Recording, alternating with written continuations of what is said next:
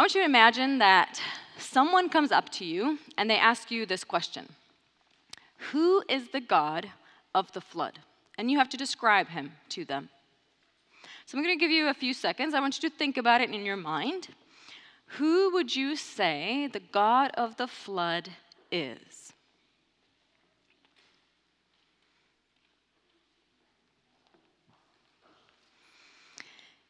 There are lots of stories that have come from all over the world about the flood.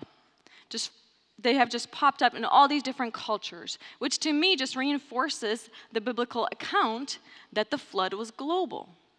But these ancient mythology stories talk about, they're a little bit different, but there's one thing they all have in common.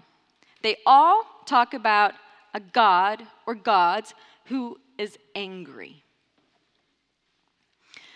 The most famous one of these is the Gilgamesh epic, which is a Babylonian story, and it tells about gods who are angry at each other. They're bickering and they're mad because of the people, because they are noisy and they're just being annoyed with them, and they want to destroy them. But one of these gods feels bad for the humans, and so he tells Utnapishtim, who is the hero of the story, tells him to build a boat and get in it. And so Utnapishtim builds this boat, and then he puts his family in it, and the construction workers who worked on this boat get in as well. As soon as they get in, the flood begins. But the flood is created by these different gods. So one of them creates the lightning, and the other one the thunder, and another one the water that comes from below, and one the rain, and another one the wind. But as these gods are creating this flood, they start being afraid themselves. And so they run off into heaven, and they just cower in a corner, it says, all of them crying because they're afraid of what they created. And then, after the water subsides, they come back down, and now they're mad at each other again because they realize that humans have survived. What about our God, the God of the Bible? Does he resemble a story like that? Does he fit into that description? Is he a God who is angry and vindictive and destructive? Well, the truth is that there are some people who believe that. They believe that the God of the Old Testament, not just the flood, is a God who just kills people at whim and destroys them whenever he possibly can. Is that true? Is that the God of the flood? Or is there a different picture of God that's in this story? Well, we're going to look at it. And I want to invite you to go to Genesis chapter 6. That is where we will spend most of our time, because that is the chapter that describes the most about who God is. So we'll start with verses 1 and 2. Genesis chapter 6, verse 1 and 2. Now it came to pass, when men began to multiply on the face of the earth, and daughters were born to them, that the sons of God saw the daughters of men, that they were beautiful, and they took wives for themselves of all whom they chose. There are many theories that people have proposed regarding the identities of the sons of God and the daughters of men. Some of them go as far as to say that these are fallen angels who are procreating with females, with women of the human race. But there's only one explanation that fits the context, and that's what we want. Every single time, we need to look at what the Bible is talking about, and then we need to fit it in the Bible, not just somewhere out here, some of our ideas. And so, what is right before the story of the flood? There are two genealogies. The one is in chapter 4, the family of Cain, and then chapter 5, the whole chapter, is the family of Adam, which is carried on by Seth's lineage. Cain's family begins with chapter 4, verse 16, and it says, "Then Cain went out from the presence of the Lord and dwelt in the land of Nod on the east of Eden." Until this point, until the flood, the people had access to the Garden of Eden. And scholars believe that because of the terminology that is used throughout the Bible, it's very likely that the sacrifices and worship that people did before the flood, they did it right at the entrance to the Garden of Eden. They couldn't get in, but they could go right to it. And so Cain does not want to be in the presence of God. And because he doesn't want to be in the presence of God, he moves as far away from the Garden of Eden as he possibly can. Because he does not want to be reminded that God is real. Isn't that how it works? If you can convince yourself that God is not real, then you don't really have to live for him. And then the genealogy just kind of spirals until we get to Lamech, who is the seventh in position from Cain. And his life is characterized as one of incredible violence, where I'm pretty sure the people around him were afraid of him, and including his wives. And then we get to the second genealogy, which is the genealogy of the family of Adam. And this one is really interesting. When I was studying these two genealogies, I texted Pastor Ted and I said, I should have really done a sermon just on the genealogies. They are fascinating.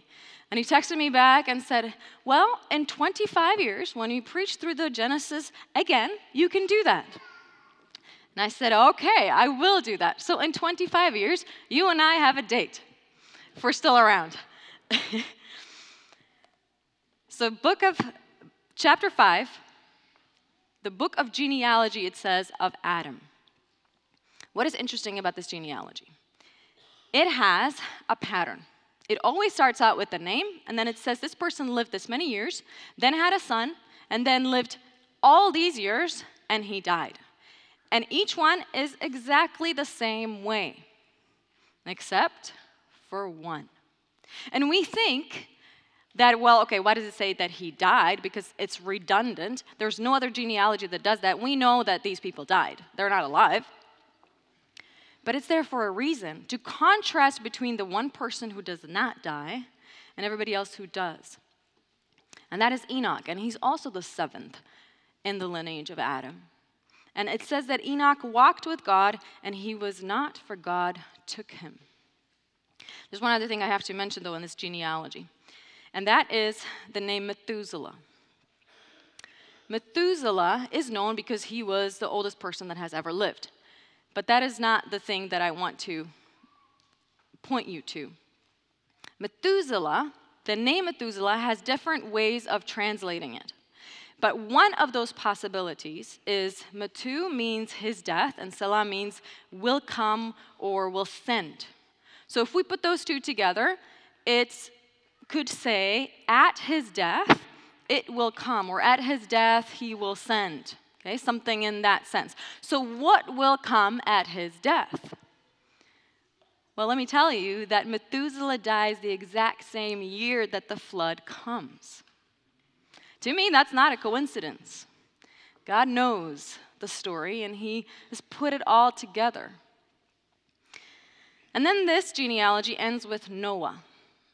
And for him, it also doesn't say, and he died, because it says that all the way at the end of chapter 9, where it says he lived all these years, and then he died. And then in between that story, that genealogy is inserted this flood story. And so just looking at that background, we know that the sons of God in these two verses refer to the family of Adam, and the daughters of man refer to the family of Cain. And these guys start intermarrying.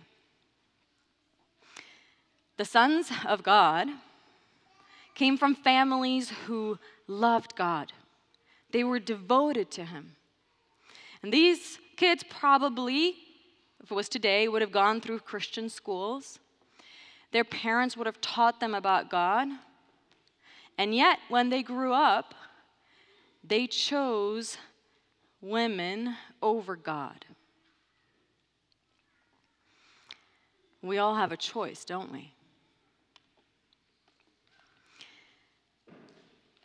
But not only do they choose a woman for themselves that is beautiful, this verse is saying they took wives for themselves of all whom they chose.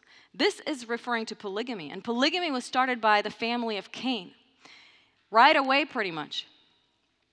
These guys took whoever they wanted also. And so soon enough, the pattern emerges that the family of Adam is starting to resemble the family of Cain more than resembling God. So let's go to verse 3. And the Lord said, my spirit shall not strive with man forever, for he is indeed flesh, yet his days shall be 120 years. My spirit, the Holy Spirit, has been present from the very beginning, has been working on people's hearts from the very start. But it says, my spirit will not strive. What does that word mean? It comes from the word to judge. So you could translate this sentence as, my spirit will not judge man forever. Well, what does that mean? Today, when we think of a judge, we think of someone who pronounces a sentence, someone who a person has done something bad and they get condemned, or sometimes they get acquitted.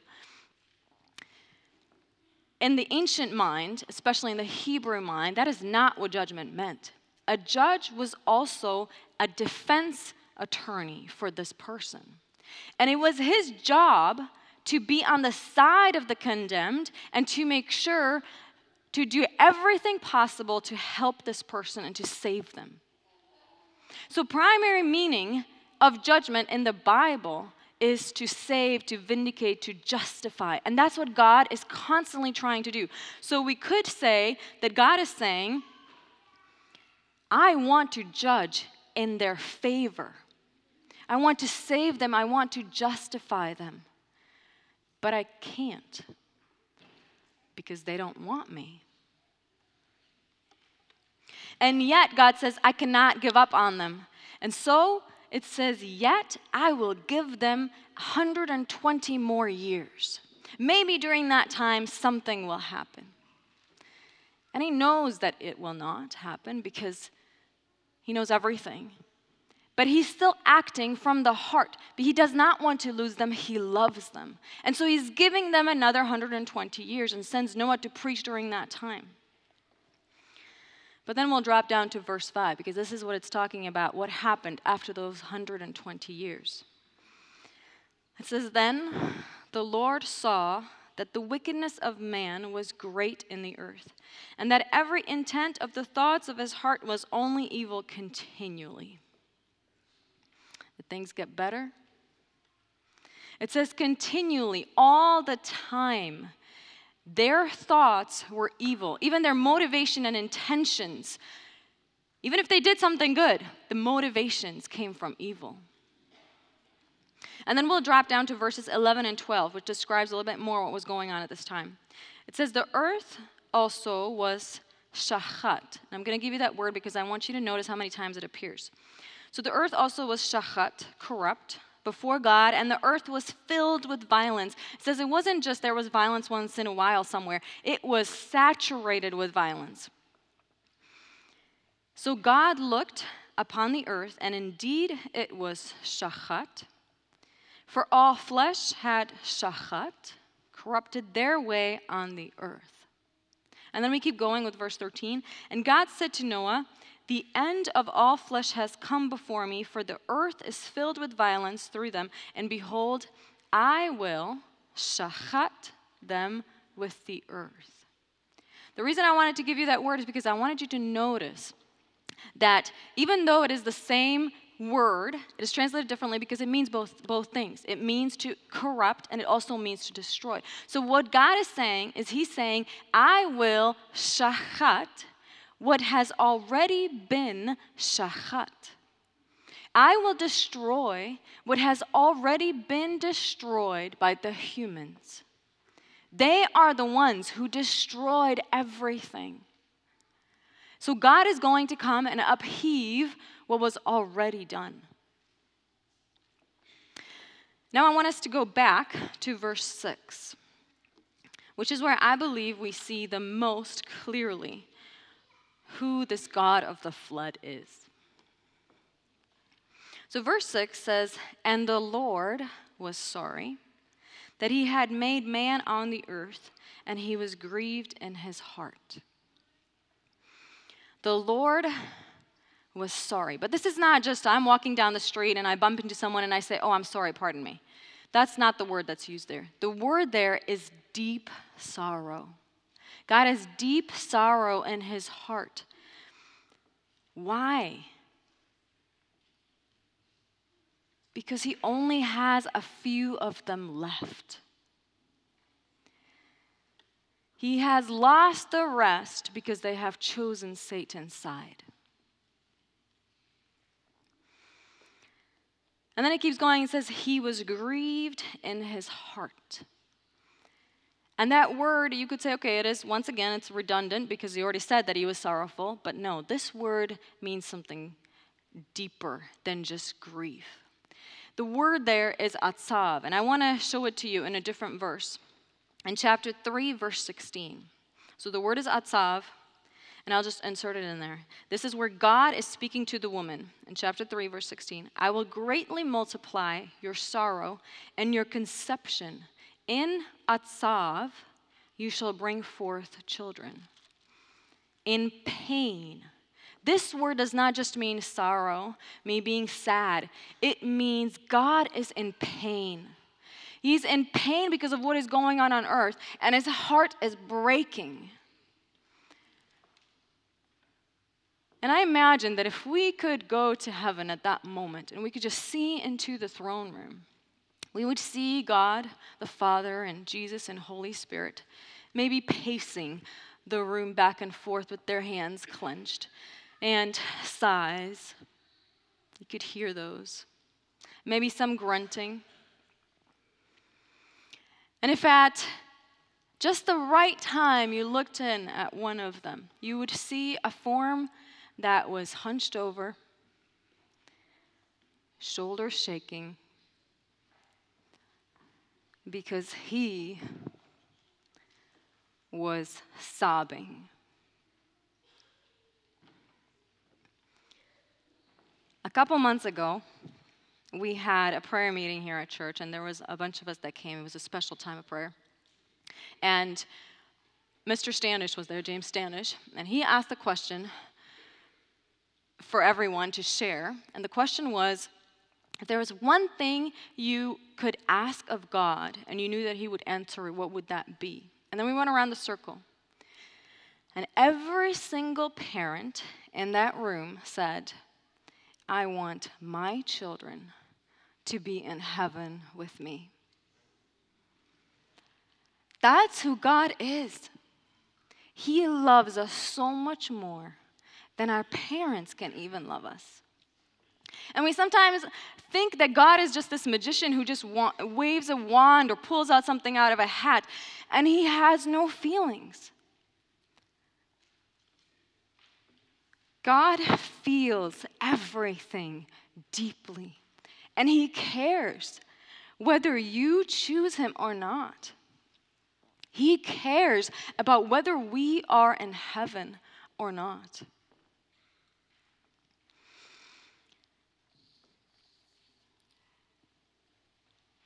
But, verse 8 starts with a but. There is hope in a hopeless situation with God. It says, but Noah found grace in the eyes of the Lord. And then it describes him and it says, Noah was a just man, perfect in his generations. Noah walked with God. The same description that was used for Enoch. The only two people in the Bible that it says that about. I was doing an interview once when I was in the seminary. I wasn't done with the seminary yet, and so it was just an interview that I wanted to try. It was with a real conference, though. And I don't remember anything they asked me during the interview, but I remember one question. And I never forgot that question. The question was, if you died and someone was creating a tombstone for your grave, what would you want it to say on that tombstone? And I didn't really have to think about it much. I knew right away. And I told them what I would want it to say is, she walked with God. To me, that is the greatest thing that someone can be described as. And I still want the same thing. to be known as someone who walked with God. But there's something else that I want to point you to in verse 8. It says, "But Noah found grace in the eyes of the Lord." This is the first time in the Bible that the word grace is found.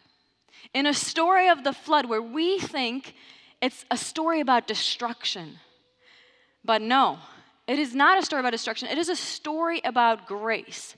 And you say, why is that? Well, let's think about it. Why does God have to destroy the earth? Well, let's look at the pattern. It has been a little bit over 2,000 years until this point, and we get to the time of the flood, and evil has pretty much won on this planet. How many people does God have left? One family. One family. And if we look at the pattern that I just told you, what would happen if God said, let's just give them more and more years? What would happen? Would it get better or worse? Worse. It would get worse. God would lose every single person. Why does God have to destroy at that moment? Because he has to intervene, or otherwise there will be no one else for Jesus to come for.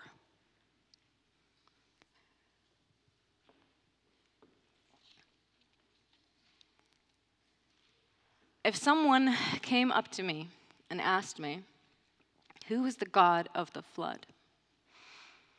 This is what I would tell them. The God of the flood is the God who pursues the human race.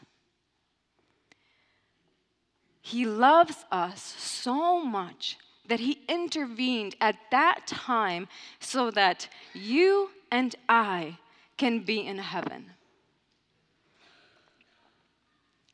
Yes, he deals with evil, and I want him to. I don't want to live on this planet for the rest of my life.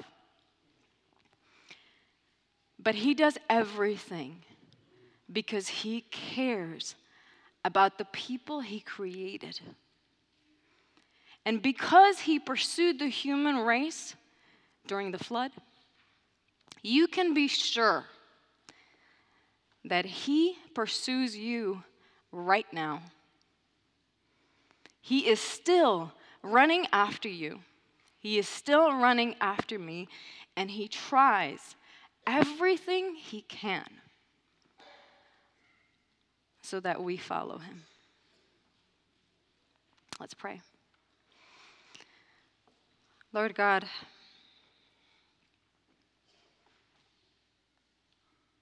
thank you for all that you do. Thank you for being the God who pursues us. Thank you for being the God who runs after us and towards us always. Thank you for what you have done at the time of the flood so that we can be with you in heaven. I pray that you help us to also give ourselves to you so that you don't just pursue us and we become like the family of Cain. Work in our hearts and lives so that we live for you, that we walk with you, and that we are remembered as the kind of people who walked with you. I pray this in your name. Amen.